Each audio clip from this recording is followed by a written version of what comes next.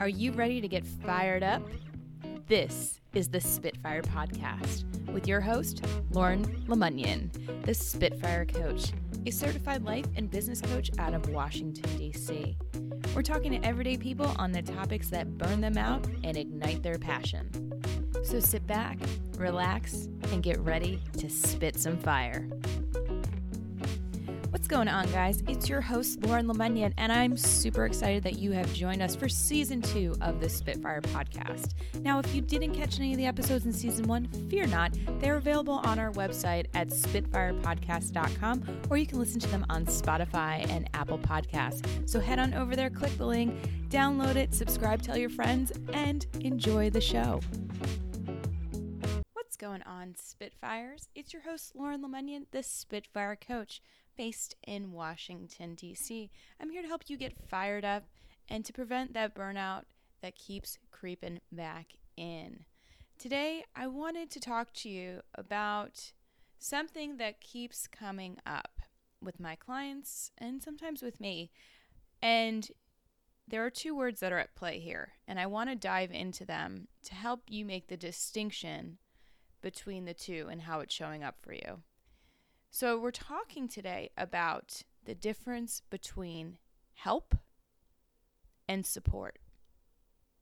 Now, a lot of times clients come to me and they say, I just love helping people. I love to help them be better. I love to help them with their problems. I'm a helper. I help. And if we look at the word help, let's look at what that actually means. So when we go in to help someone else, are we being asked to do it? Or are we assuming that they need our assistance? Are we stepping into a situation where we feel that we're needed? And how are we feeling in the process of doing it? Is it feeling like it's contributing, it's adding to something bigger? Or is it feeling like an obligation, like we have to do it, we need to do it? We can't do anything else until we help this person or this situation. And this is where burnout happens. If you are someone who really gravitates towards being the helper, it's almost like there is this part of you that needs to do it in order to feel fulfilled. So if you're labeling yourself or other people have labeled you as the helper, and a situation arises, it's like your spidey sense kicks in and is like, I must step in and help. But this is almost your go-to stress reaction. It's a very reactive piece that does not always feel in control. So it's amazing that people can feel powerful and fulfilled when they're helping people, and then on the flip side, feel completely powerless and out of control. There's this saying that our greatest strength when overused can become our greatest weakness. And I think this is one of those cases. So if we look at help being the helper, there are two parts to it. There is you as the helper, and there is the person being helped or the situation being helped. Now, what do you think is the key piece in between those two points? There's either a request or there is an assumed request. So there's the idea that I must help them, or this person is asking for my help. So let's look at this a little clearer. Let's think of an example here. So let's say that you have a sibling who always calls you. They need financial help. They're always short on their bills. They're not able to make ends meet, and you feel like you have to help them. Now, this usually drums up a whole bunch of other things around financial scarcity and the idea that you have to take care of people in your family. And there may be some other belief systems that are tied into this, but looking very objectively just at the help portion. When you see that person calling you or texting you, when you see that name, what is the first reaction that you feel? There might be some resentment tied into this. There may be some anger. There may be some guilt.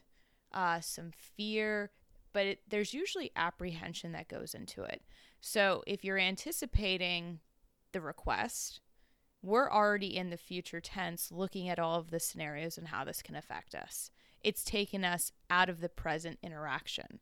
We're no longer in ourselves, we're in their story. who we need to be for them and what they're expecting from us. So this is where we talk about it all the time, having the pause, having that moment of what do I want? Not what do I have to do, what do I need to do? Because those are assumptions that we pick up. But what do I want to do? If every time you give this person money, it doesn't feel like you're actually helping the situation, it doesn't feel like it's changing the situation, are you feeling like you're throwing money away? What's your financial situation like? Is this putting a hardship on you? And if it's not empowering you at that moment, when you see that person, when you offer it, then it's not serving you. This is where the expectation of the role of helping does not work for people. It doesn't work for you if this happens to you. Now, if a friend calls you and is talking about, let's say, a community project in the area, and they say, we're looking for some help, we're looking for some volunteers. That's then up to you to say, you know what, I have some free time and I would love to contribute. That's probably something that's very joy-filled. There's no, areas that you don't feel comfortable coming up with. Now, if the time commitment's too much, then what works for you? There is a clear expectation of start and stop, what your role is going to be, what your commitment's going to be, where the resources come in. But if you keep assuming that this is like something else, then that's where we get stuck. But the fact that someone's asking you if you're interested, it's all in the tone that we're hearing it. So if you get a call from a family member, for some reason family keeps coming up today, but if a family member calls you up and says, we're all volunteering and you need to volunteer with us, that immediately is going to put you in a stressful reaction because you don't feel like you're in control and power. So this is where you can bring it back to, what do I want to do? So there's people who request your help. There's your view on how you help other people. So where you're assuming you need to step in. So let's say that you have a friend who's super emotional and, is always calling and has breakups all the time. And you feel this like in your gut, like pit of your stomach, I have to help them. They can't possibly get through this on their own. So what you've done is essentially created a cycle with this person that when they feel low emotionally, they're going to call you. And you're going to go into this, and you're probably taking on a lot of their emotional baggage too. So you got to think about, how is your lack of ability to say no, or your lack of ability to say yes to you, impacting your assumption on help? So the question is, does this person need help, and do they need this kind of help from you? And is it resolving anything? What is it doing for them? So when we always step in to help people, it tells them that they can't do it on their own, that they are required to have someone else help and assist them. We're actually feeding them into that loop of powerlessness by stepping in and helping them. Now, here's where the opportunity is. And I talked about this earlier today with a client who suffers from a lot of this stuff of feeling like she has to help, this obligation of help. And I asked her, what is the difference between help and support? Now, they can be intertwined. They can be used in very similar formats if we're using language. But if we think about, where is support coming in versus help? So let's put yourself into someone else's shoes. And someone asked you, how can I support you? What would that make you feel? It would probably give you more of a partnership feeling. It would say, this person is with me, but they're not going to do it for me. Now, support can come in a number of ways. There can be financial support, but there's usually a clear expectation of, this is where it starts and this is where it stops. There can be emotional support where someone is there by your side, but they're not in the feels with you. They're not down in the pit of despair of emotions. And then there's this support as far as creating structure and expectations. So if you are in a work situation and you want to support your employees, this is where you can work alongside them. You can give them examples and maybe show them once, but it's not about stepping in each time and doing the work for them. So helping an employee is doing it for them.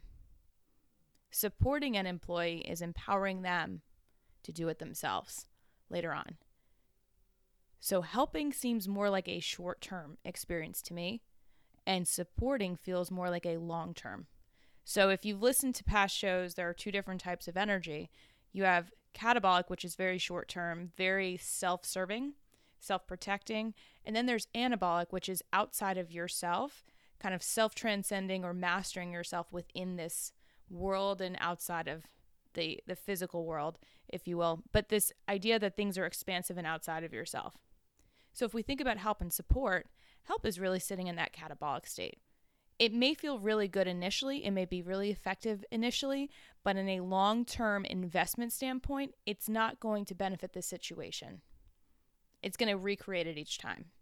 But if we're supporting, we're alongside, we're within the system, but we are not doing the work each time. We're relying on others, we're working with others, we're creating a team, a process that helps to elevate it. So that key change in language, if you are a helper, I want you to think of yourself as the supporter or getting support from other people. So instead of saying nobody helps me, I need help, what would it say or what could it mean to you if you asked someone to support you? I would love your support. How can I support you? I would love your support with this. It's very different than asking someone for help. We talk about, victimizing things and feeling like you don't have power. That one word can help shift your brain waves in a way you never thought about. It takes you out of the victim chair and puts you in the driver's seat to ask for the resources. You may not have it all figured out, but you're going to be more empowered and in a position to guide your decisions, your choices, and where you want to go, as opposed to feeling like you're held hostage by emotions or guilt or expectations and obligations.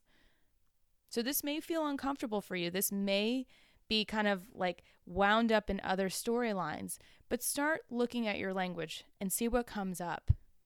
See what starts to change just by changing help to support. So that's all I got for today.